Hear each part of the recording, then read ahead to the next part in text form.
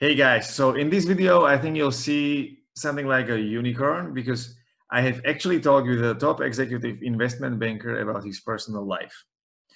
We talked about all sorts of stuff, including his journey and personal story, how he became to who he is today. We talked about emotions, how he finds it completely normal to cry, for instance, and he shared his very intimate things about his relationship to his father and how he lost his son. Eventually, we talked about nice guys and how he deals with the nice guy within himself and the nice guy around him. For those of you who don't know, nice guys are people who claim that they are nice because they want to be nice people. It's like their value. But the truth is that they are just afraid to be real and to really say what are their true opinions, feelings, and desires because they are afraid to make other people upset and they are afraid of their rejection. So they suppress it all. And the only thing they do is they try to fit in the environment so that they're accepted and approved. As a result, they're frustrated and it's very difficult to find out who they really are. It's difficult to work with them. So this was also the topic that we touched. A disclaimer for people who are looking for technical information: we did not talk about finance, we did not talk about the global economy, and so you're most likely not going to find out when the next financial crisis comes. So if you're looking for the personal life, go ahead and enjoy.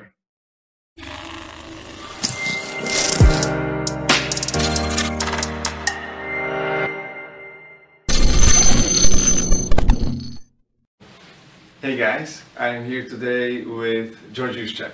Hello. George is an executive director of JP Morgan, the largest investment bank on Wall Street. And I'm very excited to be here with you. Thank you for having me. So, on LinkedIn I found that at the moment you are executive director of JP Morgan and sales executive. But I know that you do a lot more. You have a lot more activities in education and in program activities. So, it's very important for me. Yeah. So tell me more. Who are you? What do you do? I've been with JP Morgan for quite a long time. For many years I worked on Wall Street, first for Bear Stearns and then for JP Morgan. And for the last 10 or so years I've been based in Vienna, where I'm heading 11 countries from the sales perspective for asset management. Mm-hmm. I see. How about the educational activities? So I'm an advisory committee member of the Central European University, and I'm also an honorary dean at a different university. And I love to teach. I love to talk to the next generation, and I always say that one of our greatest responsibility is not to screw it up so bad that your generation cannot fix it anymore. Mm-hmm.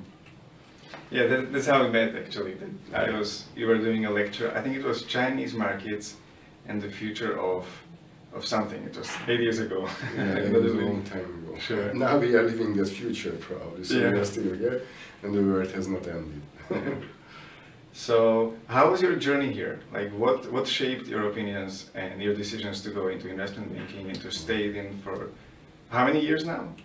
Almost 15. 15 years. Yeah.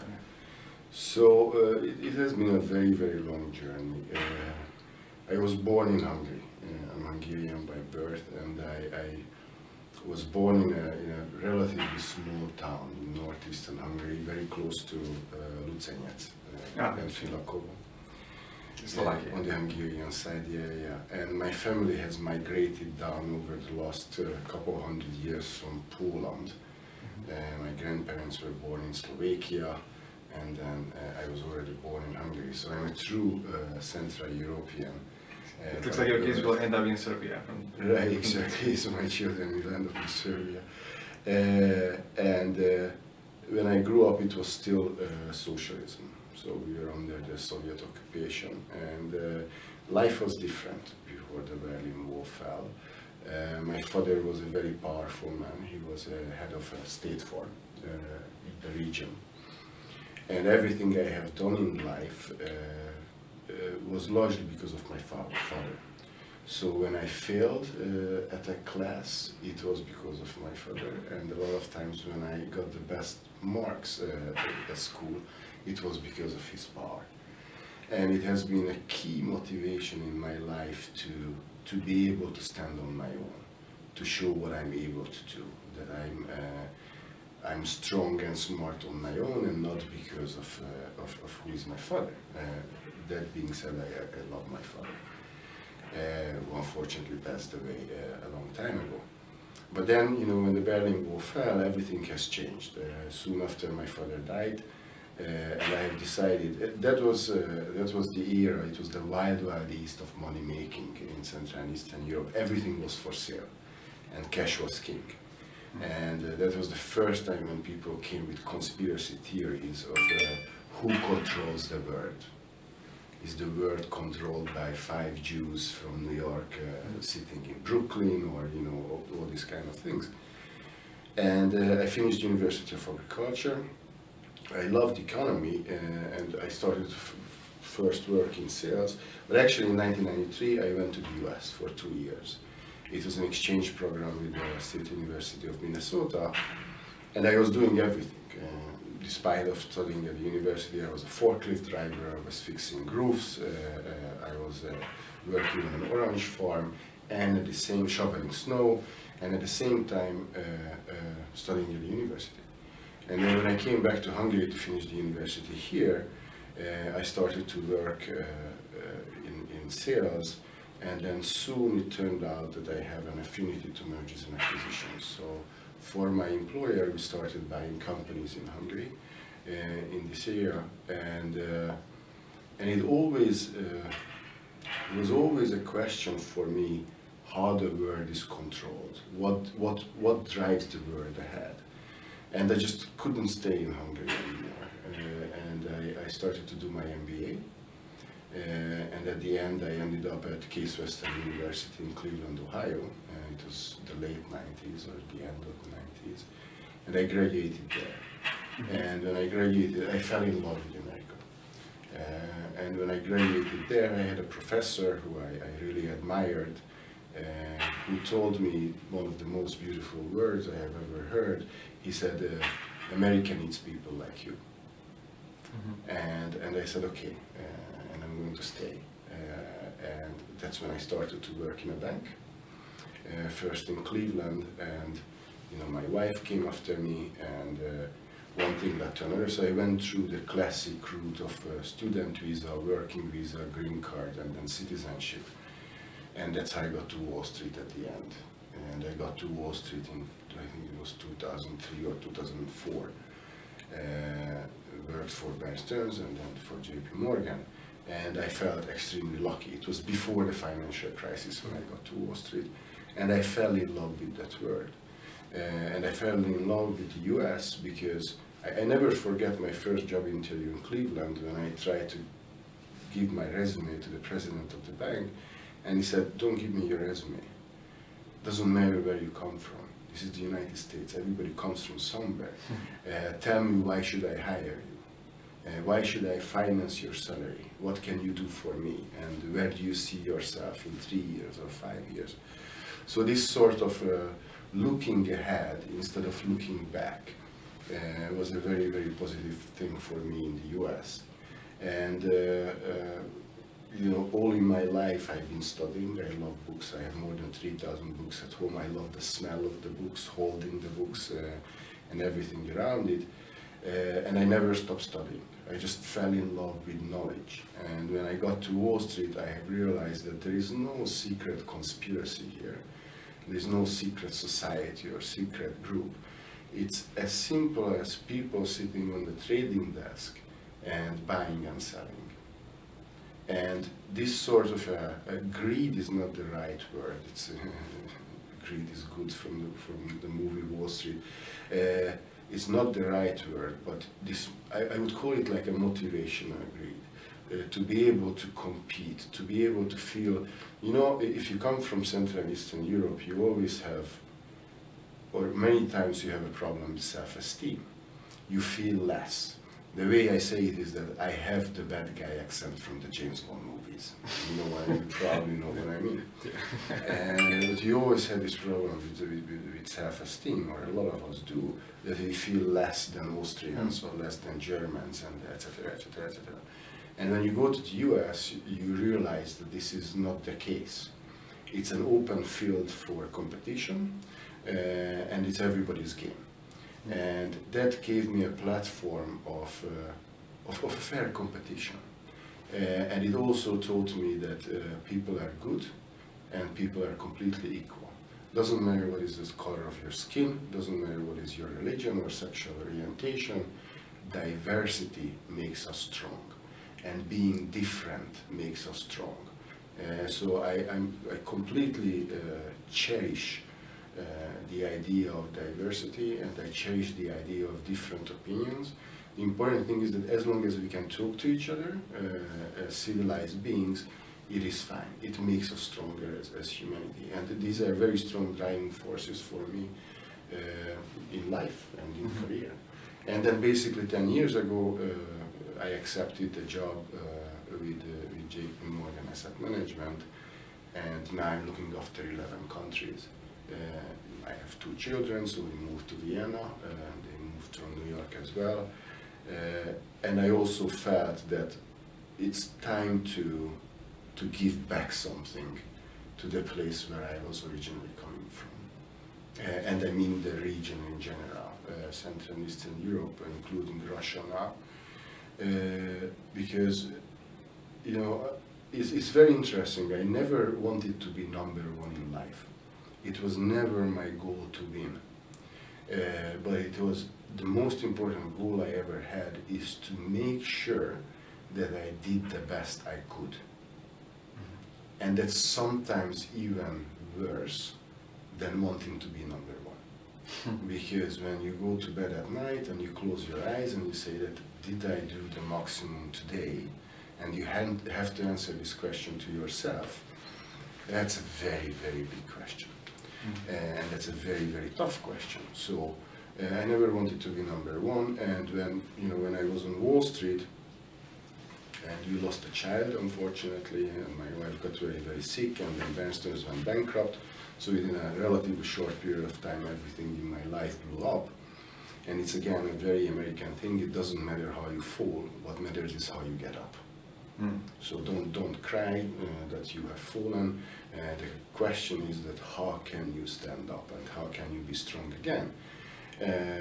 And so it was my goal going to Wall Street was never to become a millionaire. I never wanted a yacht. I never wanted a Ferrari or a Picasso. I don't judge the people who want that. I'm just a different type of person. I wanted to show myself that from a very small town in northeastern Hungary, you can make this journey, even if you studied agriculture in your first degree, that you can do it. And that drive, the simple fact that I made it to Wall Street and I succeeded there, that was enough for me. And when my first daughter was born, the motivation became different. The motivation became the children. And that's when I stopped skydiving, when I stopped playing poker actively and all the other crazy mountaineering stuff I've done before.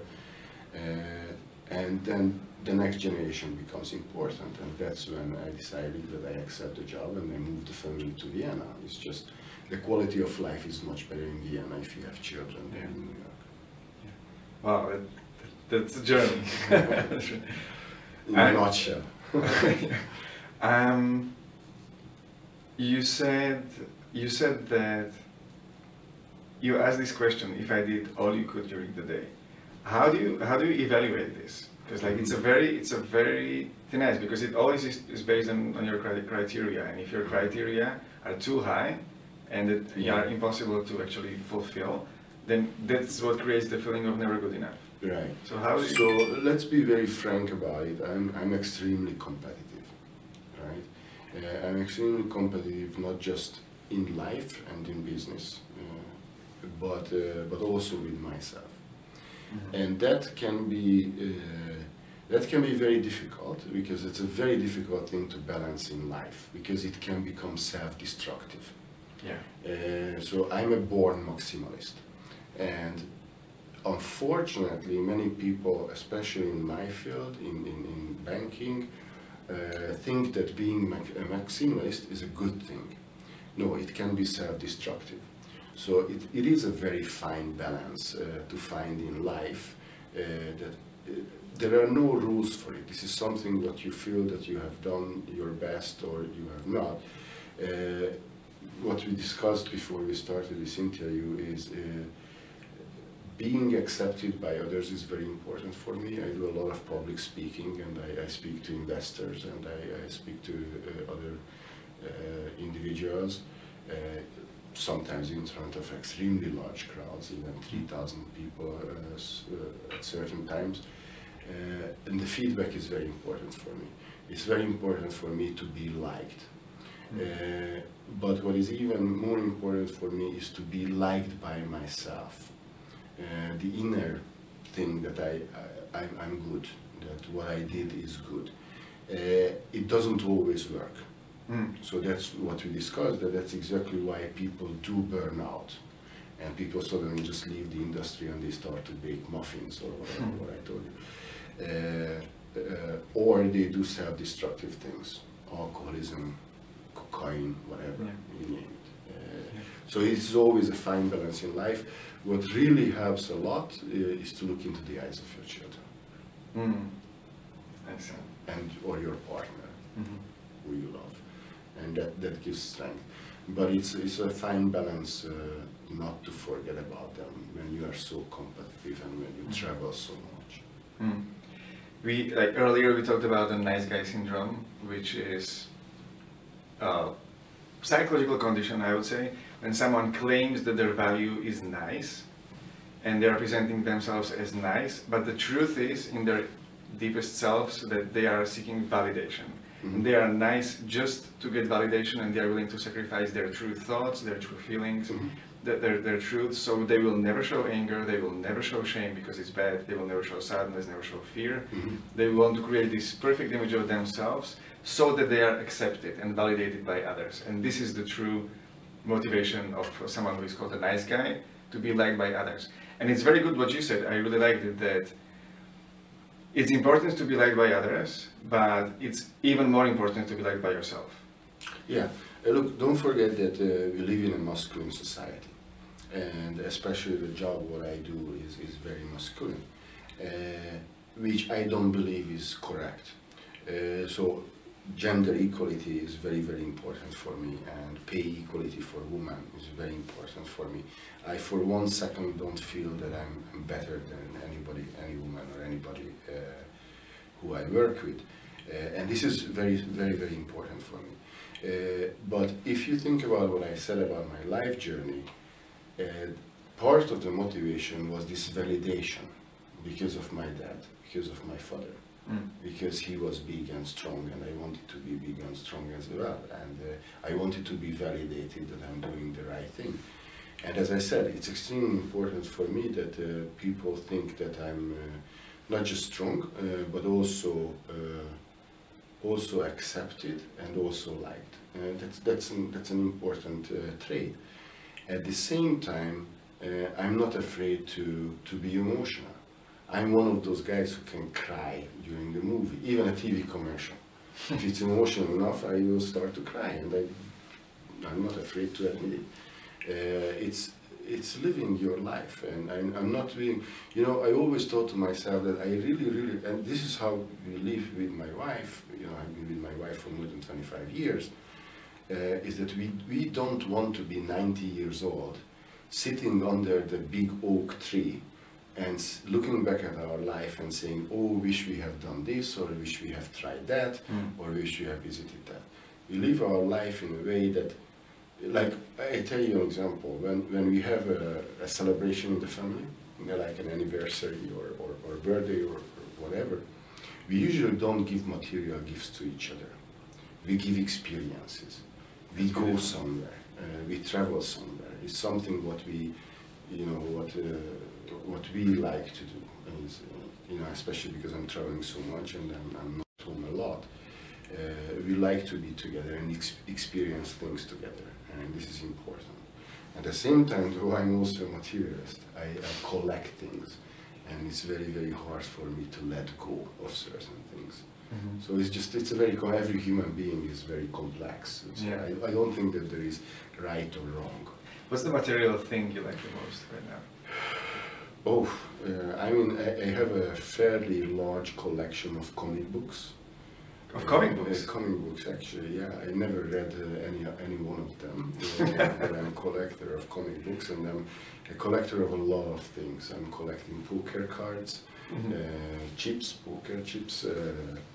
I love my bike. I sold my parachute when my daughter was born, but I still have my Harley, and I do like to ride my Harley. And I live this professor, I mentioned you, this professor at Case West End, he told me something which I lived my life by ever since. He told me that every single year, start a new hobby. Doesn't matter what it is. It can be the most odd thing in the world, but something what keeps you alive and something what keeps you fresh. And ever since then, every year, I figured out a new hobby. And it can be crazy things, like one year in the US, I needed to buy a new computer, so I figured out how hard must it be to build your own computer.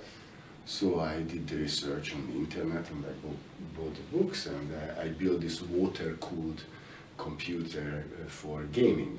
Computer gaming. That's nice. And, or another year it was, I learned palm reading, because there was palm reading. So yeah, I can show you my palm and you can tell me. It's very good when you go to the toilet in the morning and you forget to take the newspaper. You just read your own palm. Your future. Well, it was also with the Harley, you know, that we became members of the Cleveland Harley Club one year, and then so every year, or a couple of years, I wanted to complete the Rubik's Cube myself. So my record is 36 seconds, which is, I know that people can do it in 3 seconds or so, but 30, but that was the goal. And then I started to look at the Rubik's Cube in January, and then by the year, and it was good. I saw a Chinese guy who had 3 Rubik's cubes, and he was juggling with them. And as he was juggling, he was also making the adjustments, and he did all 3 of them in like 1 minute. But you see, it comes back to the point that with this, my goal was never to be the number 1 in the world in completing the Rubik's Cube. I never wanted to be the fastest. I wanted to do it to a level that I felt satisfied. Yeah. And then I moved on to the next thing. I see. It's just, that's how it is. Yeah. You have a very unique experience in Bear Stearns, because it was the bank that basically collapsed during the financial crisis, and you were on the front line of what was happening, and which was affecting the whole planet. So what I'm curious about is, how does the decision-making process works then? When markets, when everything goes crazy, there's chaos and volatility, no one really knows what's going on, because this situation never happened before. But decisions must be made anyway, because not making a decision makes it even worse. Right. So you're asking this in a human context, right? Yes, yes. Every crisis is an opportunity. Crisis is extremely scary at first, when you don't know what is happening. So for me, first of all, I wasn't a top manager at Bear Stearns at that time, but you know, for me, being alone in the US with my wife, just the 2 of us, so we don't have relatives, we don't have, we never had big sponsors or whatever protecting us or helping us. It was just what we have achieved ourselves there. And to see that collapse and disappear virtually within 1 week. Bear Stearns went down the drain in one single week. Everything was lost. And with that, everything what we have built, what we have worked for, all of our savings, everything was gone. And you are back to ground zero. And then, of course, you know, with the health issues of my wife and my son, things, you feel that you are in a maze and you cannot get out. And that's when some people turn to alcohol, or turn to drugs, or turn to religion, or suddenly, you know, they need something. Something to grasp on. Something to grasp on. So, and something, the hardest thing for people to admit you know, when we lost my son, and for many years I struggled with this, but I wanted to find the reason why we lost him. The doctor said something which I really struggled with for years. He said it's bad luck. Bad luck. Yeah, there was no medical, there was no environmental reason. It was just for his condition. Nobody knows. Science doesn't know why this happens. So he said it's bad luck. And you know, for people to accept that shit happens in life, and it's not because of God, unless you believe in God, of course, but at that moment it's not because of a higher power, or not because of some conspiracy. It's just shit happens, and then you can move on. And what happened in my career with Bear Stearns, you know, I told you that first time when I went to the US, you know, I was a forklift driver, and I was driving tractors on a farm and whatever. I was a welder, etc., etc. You can always reach back to that. So even today, I'm really not afraid to get my hands dirty and work. And it's very funny. We have a weekend house in Hungary at Lake Balaton, because it was important for my children to experience what I had experienced when I was a child, and to teach them to work around the garden, to have mommy, etc., etc. So the point I want to make is that, you know, I have this schizophrenic thing in me that everybody every day sees me in suit and tie, and representing and having high-level strategic decisions and discussions. On the weekends when I'm at the lake, I'm in a simple working clothes and working boots and dirty t-shirts, and I'm elbow up to grease, and I love that. And it helps when crisis comes. So I have the truck driver's license, driving trucks. I did that as well in the US. And I still have the driver's license. So I was always thinking that, okay, if shit hits the fan and everything collapses, I become a truck driver.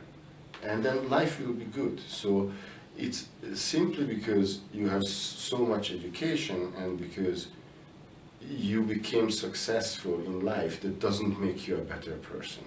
It's not about money. It's not about being educated. It's about being intelligent. It doesn't matter what you do in life, as long as you do it to the fullest and to the maximum. And again, it turns back to, you don't have to be number one. I see. It's just, it doesn't matter if you're a carpenter, if you're a good carpenter. It doesn't matter if you're a teacher or a banker or whatever. And that's very important. It's just being human, a normal human being in my eyes. So one of the things is that you, like, no matter what happens, there always is a choice. Like, there always can be something after that. And it really rings the bell with what I teach when it comes to the emotions, because people have these big fears, and especially big fears of showing that they feel something, or sadness, or admitting their own shame. But what I'm always saying is that it's emotion. Like, the worst case scenario from every situation is feeling shitty. Yeah. Like, even fear of death is fear, not death. Yeah. Like, and it's paradoxical, because when you jump out of the airplane, which you did quite a lot, you have this fear, but overcoming that fear paradoxically makes it so much better, makes everything so much better. Right, and exactly. makes you That's feel in euphoria. yourself. Yeah. Then it becomes an euphoric feeling. So the hardest thing is that, you know, when you first jump out, and everybody remembers their first jump, is when you let the door go. Because the fear of falling is such a deep inside, such a genetic fear, the fear of falling. But when you are 4,000 meters up in the air and you let the door go, that second, and after that you just enjoy it.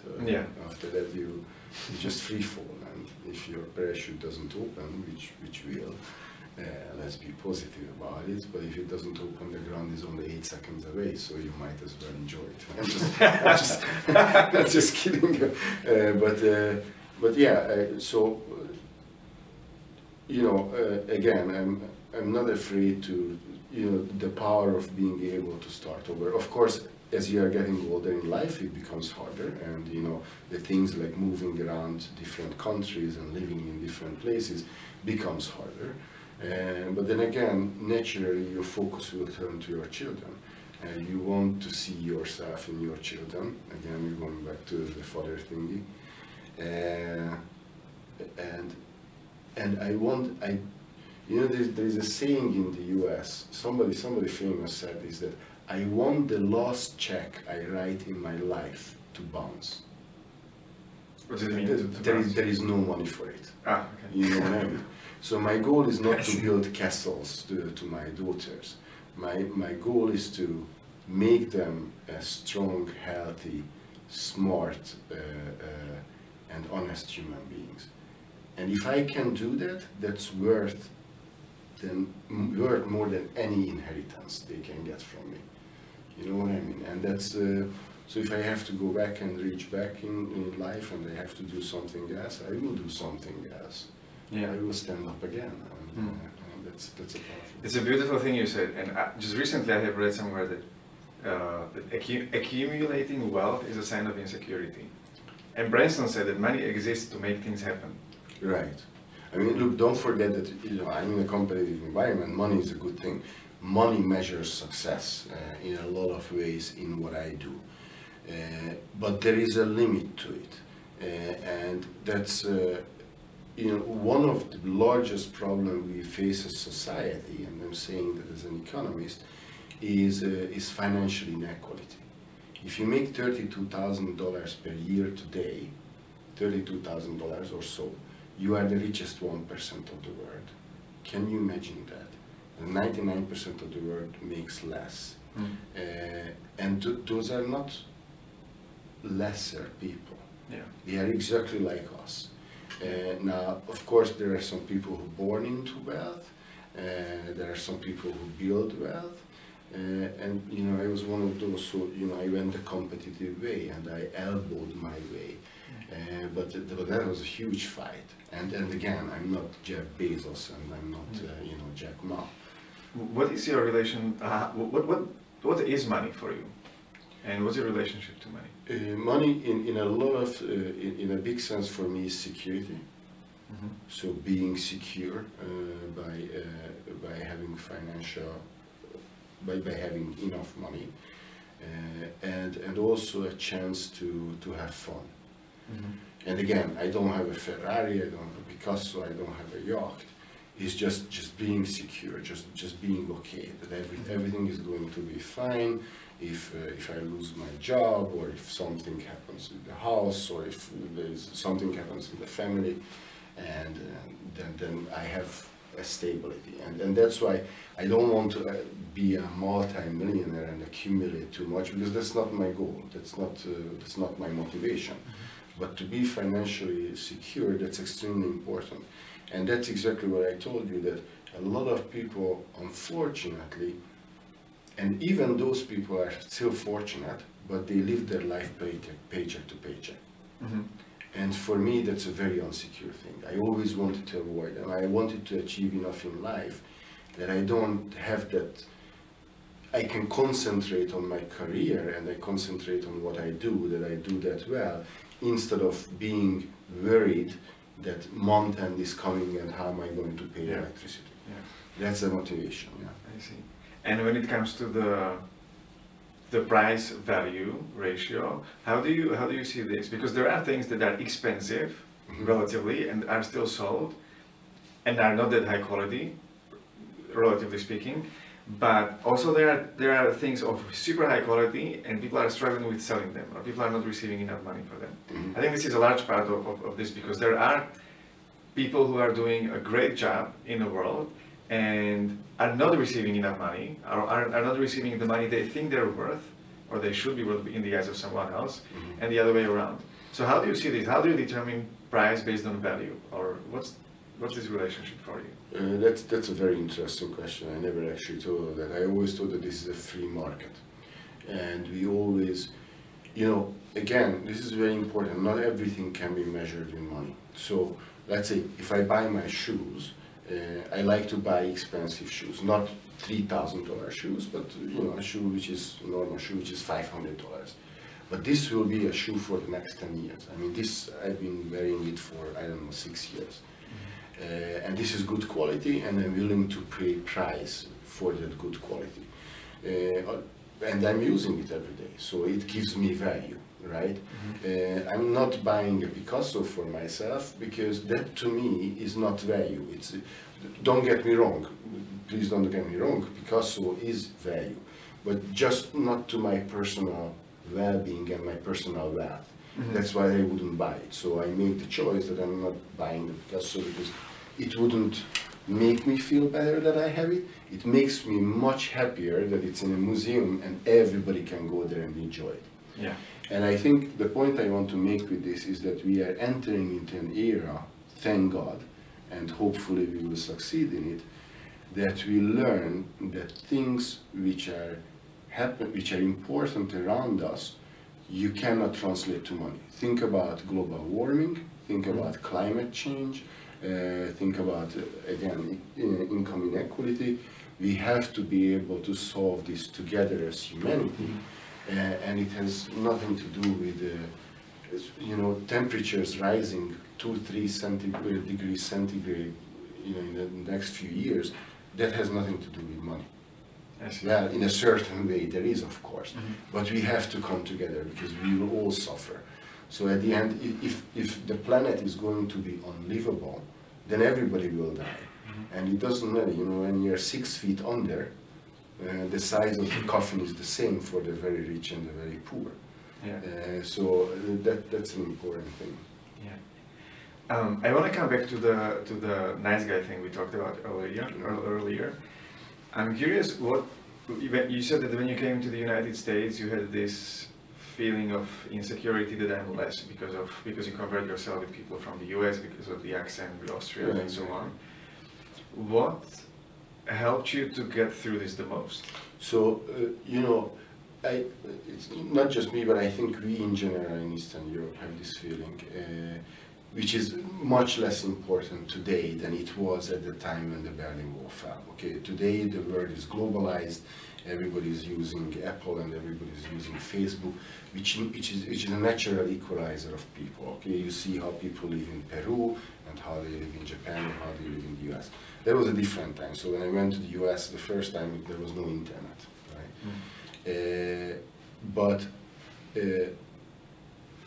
It's like one of those questions that many people are afraid to learn English or they're afraid to speak English because they're afraid what other people will think about them. And my English is not perfect, and who cares? I can make myself understood by other people, and that's good enough for me.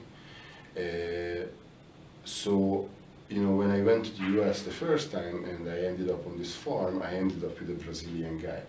And we were both young, and the only person who spoke less English than me was him.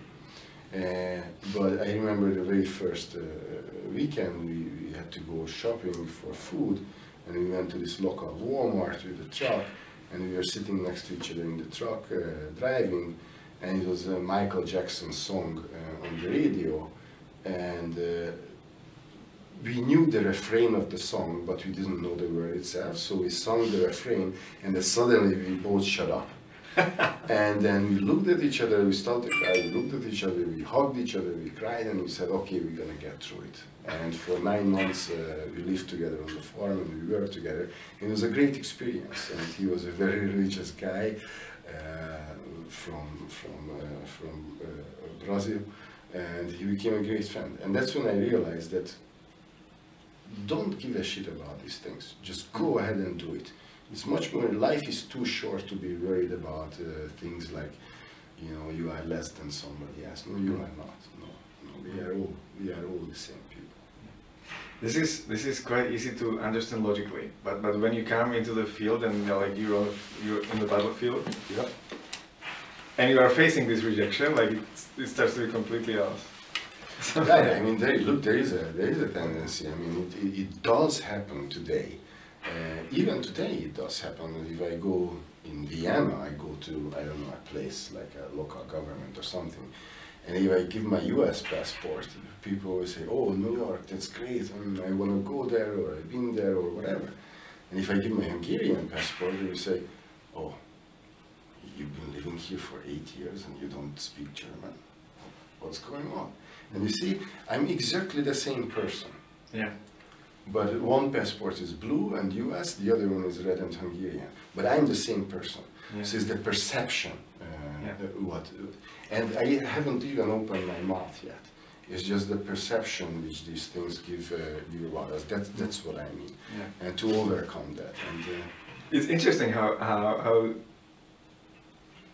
this can change with like how it's all just labels. It's all just labels put on things, exactly. And on what this means, what it means to be an American, what it means to be German. Yeah.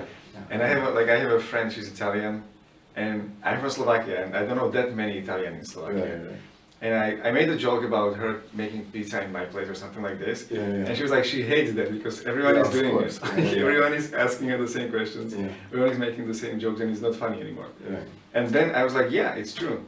And it's the most, at the same time, it's the most cliche thing I could say. Right. So, So what is inside of you and what kind of person you are on the inside? That's I think that's what matters, not where you are coming from. when we go philosophical for a second, so how do you? I think this all comes down to the answer to the question, who am I? Like, am I my body? Like apparently, like if I cut my arm, it's still me. It hurts, yeah. It hurts, but it's still me. So I'm not losing part of myself because the me still stays there. Right. If am I my name? Like I can change my name anytime. I can't change anything in my past, but I'm not, like my destiny is not determined by my past. I can do new decisions anyway, any day. So the thing is like, who am I? What's your answer to this question? So it's again, yeah, it's a very deep question. So number one, you are, in the beginning, you are what your parents put into you, mentally and emotionally, right? That's what I mean. It's what they taught you, that you don't steal, that you are honest, how do you behave in society, and how do you treat others. Then the second part is, what can you add to society? That you remember we discussed earlier that in the evening when you close your eyes, did I do my fullest today or not?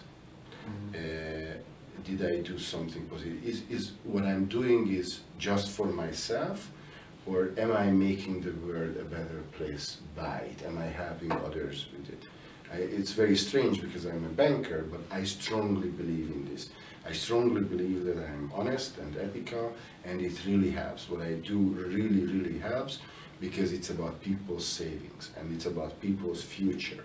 And we all know that the pension systems are really under a lot of threat, and people will not have enough savings when they are getting old. So I'm helping to do that in a way, and I'm very, very proud of that. And then the third thing is that you are the best mirror for yourself later in life is when you look into your children's eyes.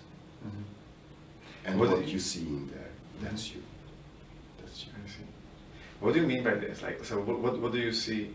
How does this mirror work? Because I don't have children. So right. So my children are 10 and 8, so they are still very, very honest. Very honest. And the way they react to others, to other children and to other adults, and the way they behave in life. Are they afraid to speak up? If you go into a restaurant, how do they behave? If they meet with new kids, how do they socialize? That's what I mean. Are they fragile? Are they afraid? Are they violent? Are they stealing stuff? Because they are children. This kind of the development of your child, and then I don't necessarily mean educationally, that they are smart in school and first in class, whatever. That's not that important. It's much more important that are they growing up to be the man you want them to be, or you ever wish to be yourself? You know what I mean? To be a good person, because they are our future, and you will live forever in them. You know what I mean? And how you are remembered by them. Yeah. And at the same time, based on what you said, is that because in the first part of your life, or in the early years, you are the reflection of your parents' thinking. It's a perfect feedback for you as a person and as a man. Yeah, of course. Yeah. So I'm very proud of my parents, and I love them, and almost every day. I think if my father is looking down at me from heavens, if he would be proud or not. I was wondering that if you see this in your everyday life, and how does it influence you when you talk to someone and you see that they're frustrated, but they don't say it because they want to be nice, they want to make you upset, and because of this you will lose the value of their true opinion, and you will potentially lose the opportunity to serve them truly and honestly because you don't really know the truth because they don't want to tell you. Look, I don't want to generalize, so simply if I look at my professional life, I don't have time for those people. I don't have time for dishonesty, and there is this famous quote that you always want to work with people who are smarter than you. Just be honest and move on and go on. And if you sit together and you are not willing to tell me your honest opinion, you are not helping me. And even if your honest opinion is bad for me, is that you think that I did something wrong or whatever, then tell me that so I can get better. You know what I mean? It's not a problem to be wrong. So like in my profession, we make investment decisions, right? We tell people how to invest their money. And we talk about the economies. It doesn't matter that we are always right. We are talking about unknowns, things which are not known. We just have a lot of information and trying to put together the puzzle, piece together the puzzle. But it doesn't mean that we are always right. We can be wrong. It's okay to be wrong, but then learn from it and move on. So look, it's a very personal thing that I like to be accepted. Of course, I like to be liked. Almost everybody likes to be liked. We are human beings, and especially if you do public speaking, etc., etc., it feels good to get a good feedback. But it's just as important to get the bad feedback, because that's how you get better. And if you get upset and you don't accept it, that's your loss. Then again, it's my responsibility. So if somebody is like that, somebody's not telling me, I don't have time for them. Life is too short. Then move on. I see. And paradoxically, this is the point where the nice guy strategy doesn't really work. They want to be nice so that you like them, so that they feel they give you more, but the opposite is actually happening. Right. It's just, look, again, it's a very competitive environment, what I mean, and even with my competitors, we don't hate each other, we are actually friends, we know each other, we have a very good relationship, but we are competing. And we are nice to each other and we are honest to each other. If somebody starts to lie in my life, I always thought, we have this rule with my wife, no lies. There's no time for that. How can you live your life and know that you have this baggage on your shoulder which you cannot talk about, which you have to carry this with you? Why? If you make mistakes, fine, admit them and move on. Yeah. It's like having a thorn in your skin and not taking it out because it will hurt. Right. And then you keep the thorn in your skin and it just grows worse and worse and worse and worse, and then at the end you lose your finger. Yeah, that's how the metaphor ends. Yeah. I remembered about the question. So you were talking about being able to serve and to give to people, and I wonder how happiness is related to this, because many people are asking the question. I actually made a poll on Facebook that what if anyone wants me to ask you something, and multiple people asked me if you're happy. So I'm like I'm curious, are you happy? And secondarily, you talk a lot about purpose, about being able to give, and I think it is possible to just go back and produce a maple syrup in a farm and be happy, but then you're losing this thing to take much more responsibility that you right. are comfortable with, and you can grow beyond happiness. Can we say this? Yeah. First of all, number one is yes, I am happy. I am happy. I'm at the right place. Again, everybody has to be at the right place. I love what I do. I have a loving family, and I love my life. I cherish life, and I'm an optimist. I'm a born optimist. I think people are good, and I think we will pull through. But as I'm getting older, I'm also getting concerned. I'm getting concerned with everything what goes on in the world. I'm getting concerned with populism.